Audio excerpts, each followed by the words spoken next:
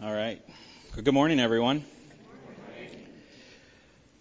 We're starting a new series. This is just the introduction to it. So there'll be this introduction and then 5 more on these 5 ones. And the reason that we want to do this series is, as Christians, we have this issue about who we are, our identity, and what we be, and also what we do. And it's actually philosophers and writers for centuries have actually been struggling with this issue. Is our primary identity of who we are, the root of our existence, existentially in our being, or is it in our doing? Which is it? And the playwright William Shakespeare, his introspective character Hamlet, asks the question, to be or not to be, this is the question. And then in 1905, philosopher Carl Gustav Jung states existentially, you are what you do. And then more recently, the great poets of the 1970s, the Bee Gees, weighed in with, do be, do. Which is it? Do we be or do we do? What is our identity in? And it's an important question. Seriously, it is. We face every day. You know, whether we realize it or not, because everyone, all humans, we all wake up in the morning with a set of beliefs about the kind of person we feel we are, about who we are, what we believe we are. And then, based on those beliefs, every human being does this, gets up in the morning, goes out, based on those beliefs of what they think their being is, and they then go about their day engaged in activities and doing things and making choices to do things in their lives based on what they believe and reflecting those beliefs. And so the question may not be what is more important, but rather, what tells the truer story of our identity? Are we truly identified by who we say we are and what we say we believe? Or are we more accurately identified and have a more accurate reflection of who we are based on what we do? So it may not be what's more important. It may be just what actually tells the truer story. Is it what we say we are? Is it what we say we believe? Or is it what we actually do? And we face this same question as Christians with respect to our faith and our identity. How do we know, how do we measure our identity in Christ? Is it primarily who we are and what we believe, or is it what we do? And just before the summer series, we concluded a series on Galatians, and I just wanted to remind you really briefly of what we learned there, because it's really important to our faith as believers. And if you don't remember it, you can go back and listen to Galatians again, that series. And it's important to this series that we're about to start now. At the heart of the letter that Paul wrote to the Galatians, literally the center of the letter, the Apostle Paul says, let me ask you only this. Did you receive the Spirit by works of the law or by hearing with faith? In other words, do you really think you became who you are because of what you did or what you do? Or are you believers? Are you born again? Do you have your identity in Christ by faith, what you believe? And then Paul spends an entire chapter, 3 and 4, explaining what God did that the law and our doing couldn't do. And so the book of Galatians is really about you don't do anything, God has already done it. And praise God for that. God has done, through His Son, Jesus Christ, on the cross, all that is necessary for our salvation so that we can have a new identity in Christ. And that's what Galatians is about, and we spent many weeks on that talking about just the beauty and the glory of the gospel. So that in chapter 4 of Galatians, Paul just kind of hammers home our identity, or who we be in Christ, if I can say it that way. He says in Galatians 4, 6-7, and because you are sons, God has sent the Spirit of His Son into your hearts crying, Abba, Father. So you are no longer a slave, but a son, and if a son, then an heir through God. That's who you be, Christian. You are that. That's your being. Praise God, right? And that's who we are, not because of anything we do, but because God has done it. And you could look at Ephesians, or you could look at Romans, or you could look at Colossians, or 1 Peter, or John, or the Gospels, and you would find that exact same truth told to you over and over and over again, because that's the gospel. And that's what the Bible's about. But then a lot of us like to live right there, because that truth is just so glorious, and we rest in that. We just stay right there in the heart of that gospel truth, and it's the greatest truth on the planet, so there's nothing wrong with that. But Paul doesn't stop teaching there in Galatians, and neither does James, and neither does John, or neither does Peter, or Jesus for that matter. Paul goes on to teach in chapter 5 and 6 of Galatians that because this is who you be, then this is now how you will live, this is what you will do. And so we absolutely have our being not in anything that we do, but because we be something, Paul says, and Peter says, and John says, and Jesus says, you will then therefore do something. And they don't end their teaching at being, because there's a dangerous mistake that can emerge from only going so far into the gospel and then stopping. Going only so far as to live by faith that God's love will meet you, and God's love will forgive you, and God's love will engage with you wherever you are at in your life right now. That's true. That's absolutely true. But if you only go that far and you don't go on to the reality that His love will leave you untransformed where He found you, then you haven't finished the gospel. You've just got half a gospel.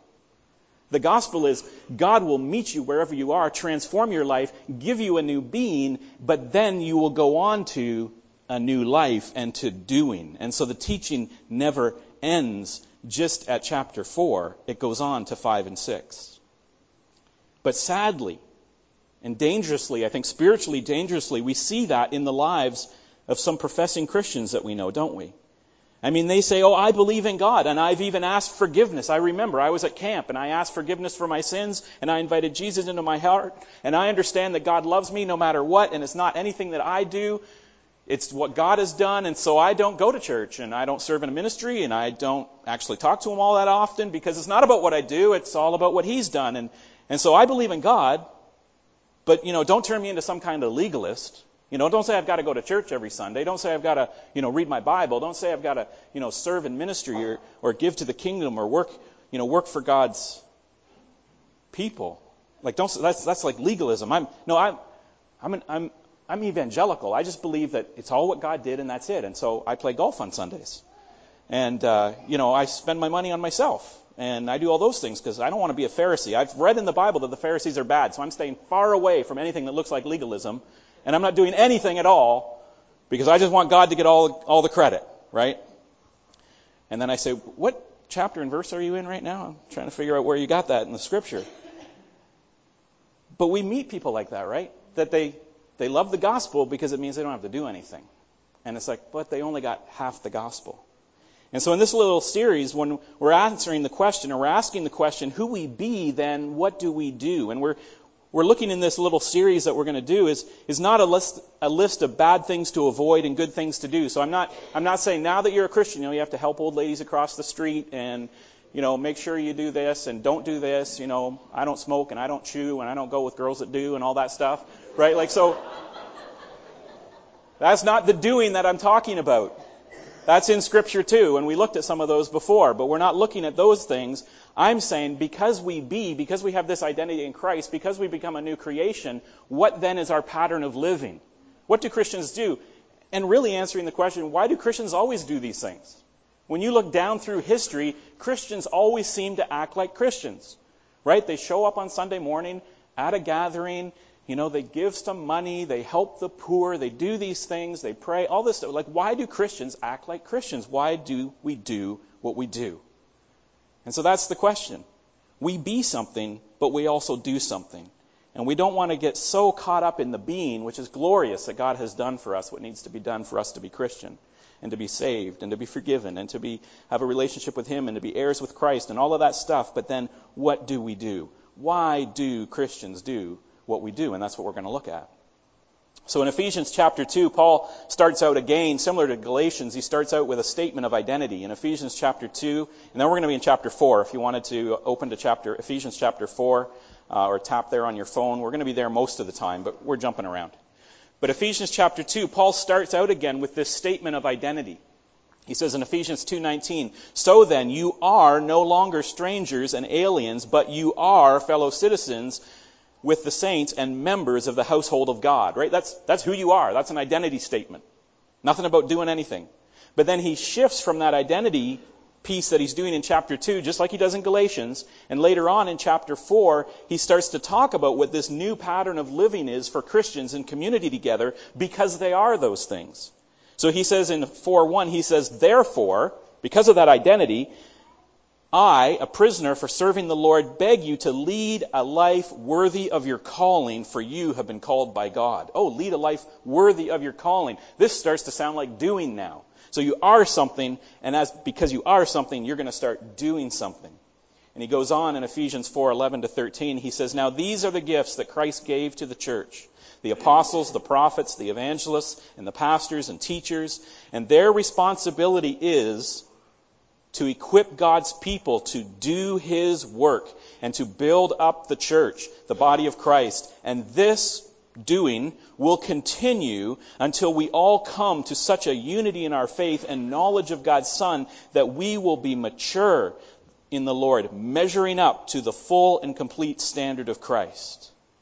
So you see what Paul's done there? He said, you are something, and now because you are this thing, because this is who you be, you are going to start to do something. You're going to do His work. And I've equipped you as Christians with the things that you need to do the work of the church, to build up the church. And that work, that doing, is going to continue until we all come to such unity in our faith and knowledge of God that we will be mature in the Lord and measuring up to the full and complete standard of Christ. So as I look around, we're not done the work. Okay? Right? Is anybody here mature in the Lord, measuring up to the full and complete standard of Christ? If we can all put our hand up, then we're done. Okay, no.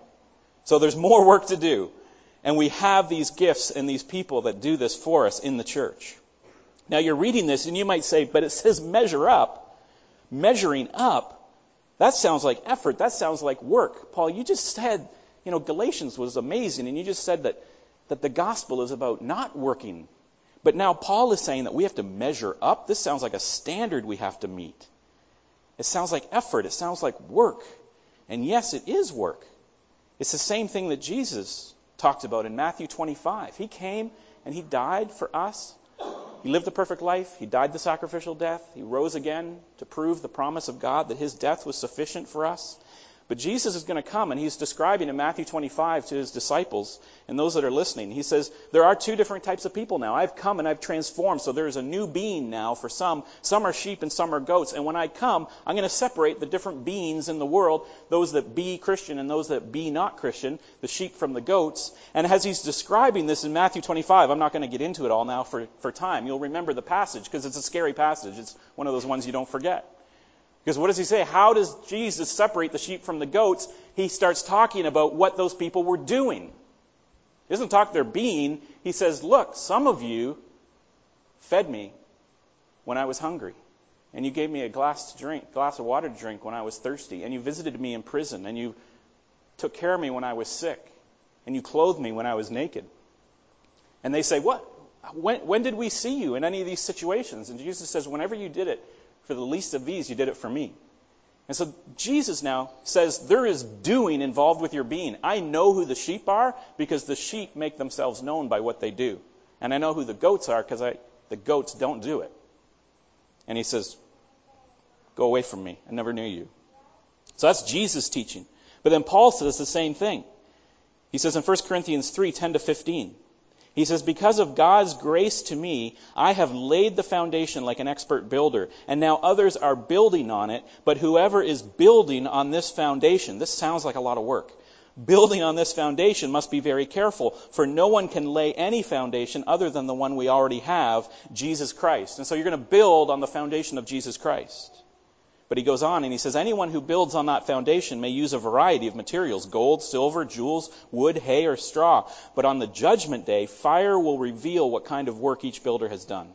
And the fire will show if a person's work has any value. If the work survives, that builder will receive a reward. But if the work is burned up, the builder will suffer great loss. The builder will be saved, but like someone barely escaping through a wall of flames. So what is this saying? It's saying that, yeah, you can rest in your salvation in the gospel, but because you be something, there is an expectation you will do something. The straw will be burnt up if your works are made of straw, and you will escape through the fire. And the reason for this in Scripture And the reason Jesus gives this warning, and Paul gives this warning, and John gives this warning, and Peter gives this warning, all in their own different ways, is because being without doing is pretending. If you're trying to be something without actually doing the things, then you're really just pretending. And that's the danger of only understanding half a gospel. And we all know this guy, right? The city cowboy. The urban cowboy. We've seen this guy before, right? Or maybe this other guy with his hat and his belt buckle that's bigger than his head and his fancy boots and his lifted, his 4x4 pavement princess car. It's never seen a dirt road. You show this guy a horse, he wouldn't know which direction to get on. He says he's a cowboy. He identifies as a cowboy, but he's never seen a cow in his life. So is he really a cowboy? I mean, he can identify as a cowboy. He can pretend to be a cowboy. He can do lots of cowboy things, he thinks, but it's all really just dress up, right? Would any real cowboy actually take this guy seriously? Being without doing is just pretending. And we got to be careful as Christians that we're not just pretending. That we don't say we're Christians, but then there's nothing going on in our life that says we're actually doing the things that Christians do. And so what do Christians do, and why do we do them? That's what we're going to be looking at. If we've really become something new, then change in our behavior is inevitable. In Colossians chapter 3, we have this wonderful long passage that describes the reality of being alive in Christ Jesus. And right in the middle of that passage in chapter 3, Paul goes on to say that once that transformation once that being has happened, once you become something in Jesus Christ, then the transformation is inevitable. It's irresistible. Colossians 3, 9-10, he says, "You have been stripped of your old sinful nature and all its wicked deeds. Put on your new nature and be renewed as you learn to know your Creator and become like Him." So Paul's invoking this language of identity. Your old sinful nature is gone, and you've put on a new nature. It's not just a cowboy hat and boots and, jeans and a big belt buckle. This is not just dress up. It's not just some new idea. You haven't just given up carbs or decided to become a jogger or stop smoking. Paul says this is a new nature. You are a new creation. And if you are that new creation, then change is inevitable. Because as we put on this new self, we're born again and become this new creation. We're just babies. We're just little babies in this new life. In 1 Corinthians 3, Paul talks about this. He says, "Dear brothers and sisters, when I was with you, I couldn't talk to you as I would to spiritual people. I had to talk as though you belonged to this world or as though you were infants in Christ. I had to feed you with milk, not with solid foods, because you weren't ready for anything stronger." When Isaac was little, we used to tell him that he had to stop growing. He'd be getting taller and taller and growing up, and he'd go to the next grade, and, it would be like, "Stop growing up. You're getting too big. You got to stop it." And he's like, "I can't stop it." And that's what it's like in Christ. We're born into this new family, and we are a new creation, and we are little infants in Christ to begin with, but then change is inevitable. The doing is inevitable. You begin to act like a Christian, and you begin to do the things that Christians do because you are made in the image of Christ, and you're becoming more and more Christ-like, and you shouldn't be able to stop growing up. You remember when you were a kid, you had the doorpost and the measuring marks, right? Especially if you had brothers and sisters. You had that doorpost where all the little ticks were with the pencil, and you'd stand up there and try and stand on your tiptoes to get a little taller, try to beat out your brother or your sister, right? And you would look at those marks, and you would see the progress as you grew. In 5 or 6 or 7 years, you'd walk by that doorpost, and you'd look down, and you're like, "Really? Was I that small? I can't believe that was me 7 years ago." So God has given us a family and given us parents and given us patterns of living to help us grow up. Going back to our verse in Ephesians, see how it ends in 4:13 there. This is what Paul is saying. He says, "This will continue until we have all come to such unity in our faith and knowledge of God's Son that we will be mature in the Lord, measuring up to the full and complete standard of Christ." This is what Paul is saying. He's saying, look, you're going to mature. You're going to grow up. You used to be infants in the faith, but you are growing. And we're going to continue to do these things as Christians, as believers, these patterns of healthy living, so that you will become mature and you will measure up so that the door frame, you're going to be like 6'2", right? 220 pounds. You're going to be strong. You're going to be tall. You're going to be powerful in the kingdom of God. So he says, you've believed in Christ, you're set free from your old nature and patterns of living, and you now have these new nature and this new patterns. And through Jesus, God has actually given us gifts, he says in Ephesians, given us other believers in the church to help us mature into this new identity. So we're just babies to start with, and then this new person that we become, it needs to mature. And God's given us a healthy place and healthy patterns for us to follow in order to mature. And it continues until we're fully mature and we fully measure up. So now as Christians, it would be good to know how we're doing in this maturing.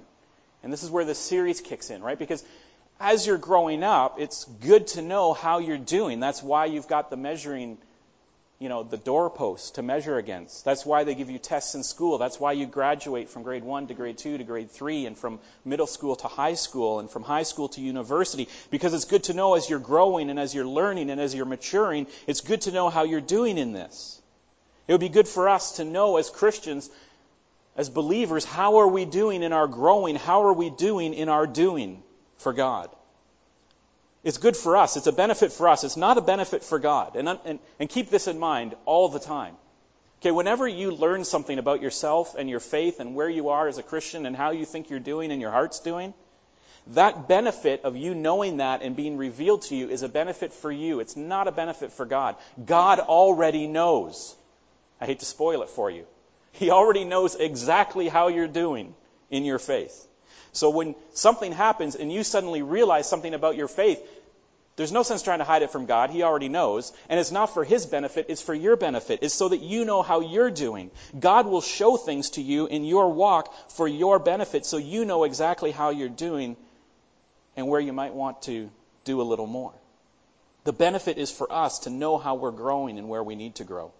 And so what we're going to do is we're going to look at 5 core areas of the Christian faith and Christian health in terms of what we do and why we do it. And you won't find a scripture verse that says these 5 things all together. These are taken systematically from the patterns of healthy Christian living that we find in Scripture in the New Testament.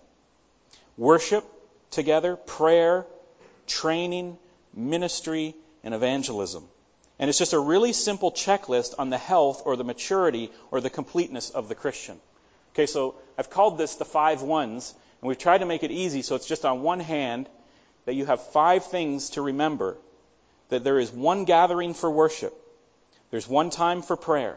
There's one group for discipleship. There's one ministry for service. And there's one friend for Christ.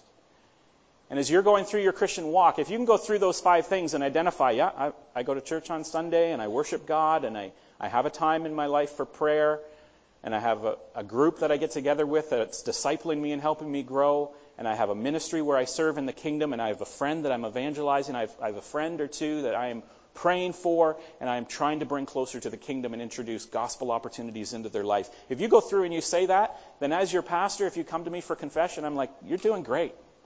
Right? Like, that's pretty good. That's pretty good discipleship right there. You're walking well in your faith. But on the other hand, if you look at that little health checkup and you say, well, I don't really have a prayer time, and I'm not really serving, and I don't really have anybody that I'm hoping to introduce to the gospel, then you have to ask yourself, if 1 or 2 of those things are missing, why are those missing? Because as we look at the pattern of healthy Christian life in Scripture, you will find that these are the things, and there's more than this, but these are just 5 simple things that we can look at and say, this is the doing that comes from being. And we're not going to pretend that we are Christians, that we be something, if we don't also see the growing and the maturing in the doing of what Christians do. And as you look through history, this is what Christians do. And you might ask yourself, like, why do we do this on Sunday morning? And a lot of people, mostly people who don't want to be here on Sunday morning, ask that question. Well, how come you all get together on Sunday morning and sit and listen to the Scripture and sing some songs and do all of that stuff? That's just old-fashioned church. Why do you do it that way? I don't want to worship that way. Well, we do it this way because the church has been doing it for 2,000 years this way, and the church has been doing it for 2,000 years this way because this is how God told us to do it. He said, gather, hear my word, encourage one another, sing psalms and hymns, serve, pray. So the reason Christians do what we do is because of who we be. And if you don't understand why we do them, and you can take them for granted and assume you don't need them, right? And going back to our analogy of being babies growing up in the church, this is kind of like the teenagers in the faith, right? You know, you become that, you were a baby and it was like so exciting to be part of the family and you were coming to church, and then you got a little bit older in your faith, you became like the teenage Christian, right? And you just figured out you already know all you need to know and you don't need to waste your time with, boring stuff like church, and, all these old fuddy-duddies, they don't know what they're talking about anymore. And my music's cooler. And, what I do, the way I worship is the right way. Total teenager, right? And, but then you get a year or two down the road, or you get a little bit older in your faith, and then the crisis hits. Or you've burnt one too many relationship bridges. Or now you're married and your kids won't listen to you. And, or you're caught in some overwhelming pattern of sin. And then all of a sudden you realize maybe you weren't as smart as you thought you were when you gave up on all this stuff. That maybe all this stuff was maybe valuable after all. And you need to come back to going to church and praying and reading the Word and being in a group that can encourage you and serving and having relationships with other people that are gospel relationships. Because down the road, after you grow up a little bit in the faith, you realize, wow, this maybe what they were saying was a good idea. Or if we don't understand why we do these things, we can start to think they don't really matter. You can say, oh, I love Jesus and I want to serve Him, and I do serve Him, but that church stuff is all just religion. It's tradition and ritual, and it doesn't work for me. But there is a reason that churches look like church for 2,000 years now. In Paul's day, all the Christians in a village gathered together on the first day of the week, and they all sang songs, and they all read Scripture, and they were all taught its meaning, and they all took up a collection to support ministry and missions. And when they met together through the week, they shared food and shelter and comfort with each other, and they served one another, and they spread the gospel. That's what church looked like 2,000 years ago, and that's what churches look like for 2,000 years. Because this is how God planned it. And frankly, it takes a pretty special kind of self-importance to imagine that you're smarter than God and 2,000 years worth of Christians, if you don't think this is important. God planned the church to be the church. And there's a reason it is what it is. And that's what we're going to look at over the next 5 weeks. Why do we worship? Why do we have this time for prayer with God? Why do we do discipleship? Why do we serve? Why do we reach people the way we do? So God's given us disciplines that express our behavior, who we are and what we believe. And from what we believe, we become new people, and our new being results in new doing. We absolutely cannot become a Christian just by doing Christian things. Right? Let's be clear on that. You don't become a Christian by doing Christian things any more than that cowboy becomes a cowboy by putting on cowboy clothes. But we do Christian things because we have become Christ. And so I think the Bee Gees kind of had the right idea. They were onto something, but maybe they just had it backwards. It's not doobie-doobie-doo. It's be-do, be-do-be. Think about that at lunch. Let's pray. Father God, we do glory in our identity as Christians. Those of us here today who are believers, wow. Thank you that you did everything that had to be done for us to be called children of God. Lord, we can't take 1 milligram of glory away from that. You've done on the cross what had to be done. And Father, for those of us that believe that, we know the transformation that's taken place. The Holy Spirit has come. We're new people. We're not what we were before. And so because we have become those children of yours, we want to do what your children do. And Father, maybe there's some people here who have just been playing dress up. Maybe they just thought, I go to church, and I even read my Bible, I even pray. And so I think, I do these Christian things, and that makes me a Christian. But they've never laid down their life. They've never repented. They've never recognized that you're sovereign, you're in control. They have to let go and allow you to be in charge of their life. And so, Father, if there's anyone here who's just been pretending, and whatever pretending means to them, then I pray that right now your Holy Spirit would speak to them, and that this would be the day of their salvation. And they realize they don't have to pretend, because it's a lot of work to pretend, to keep trying to be something that you're not. And they could just rest in you and become your child, so that they can be a Christian, and then the doing gets so much easier.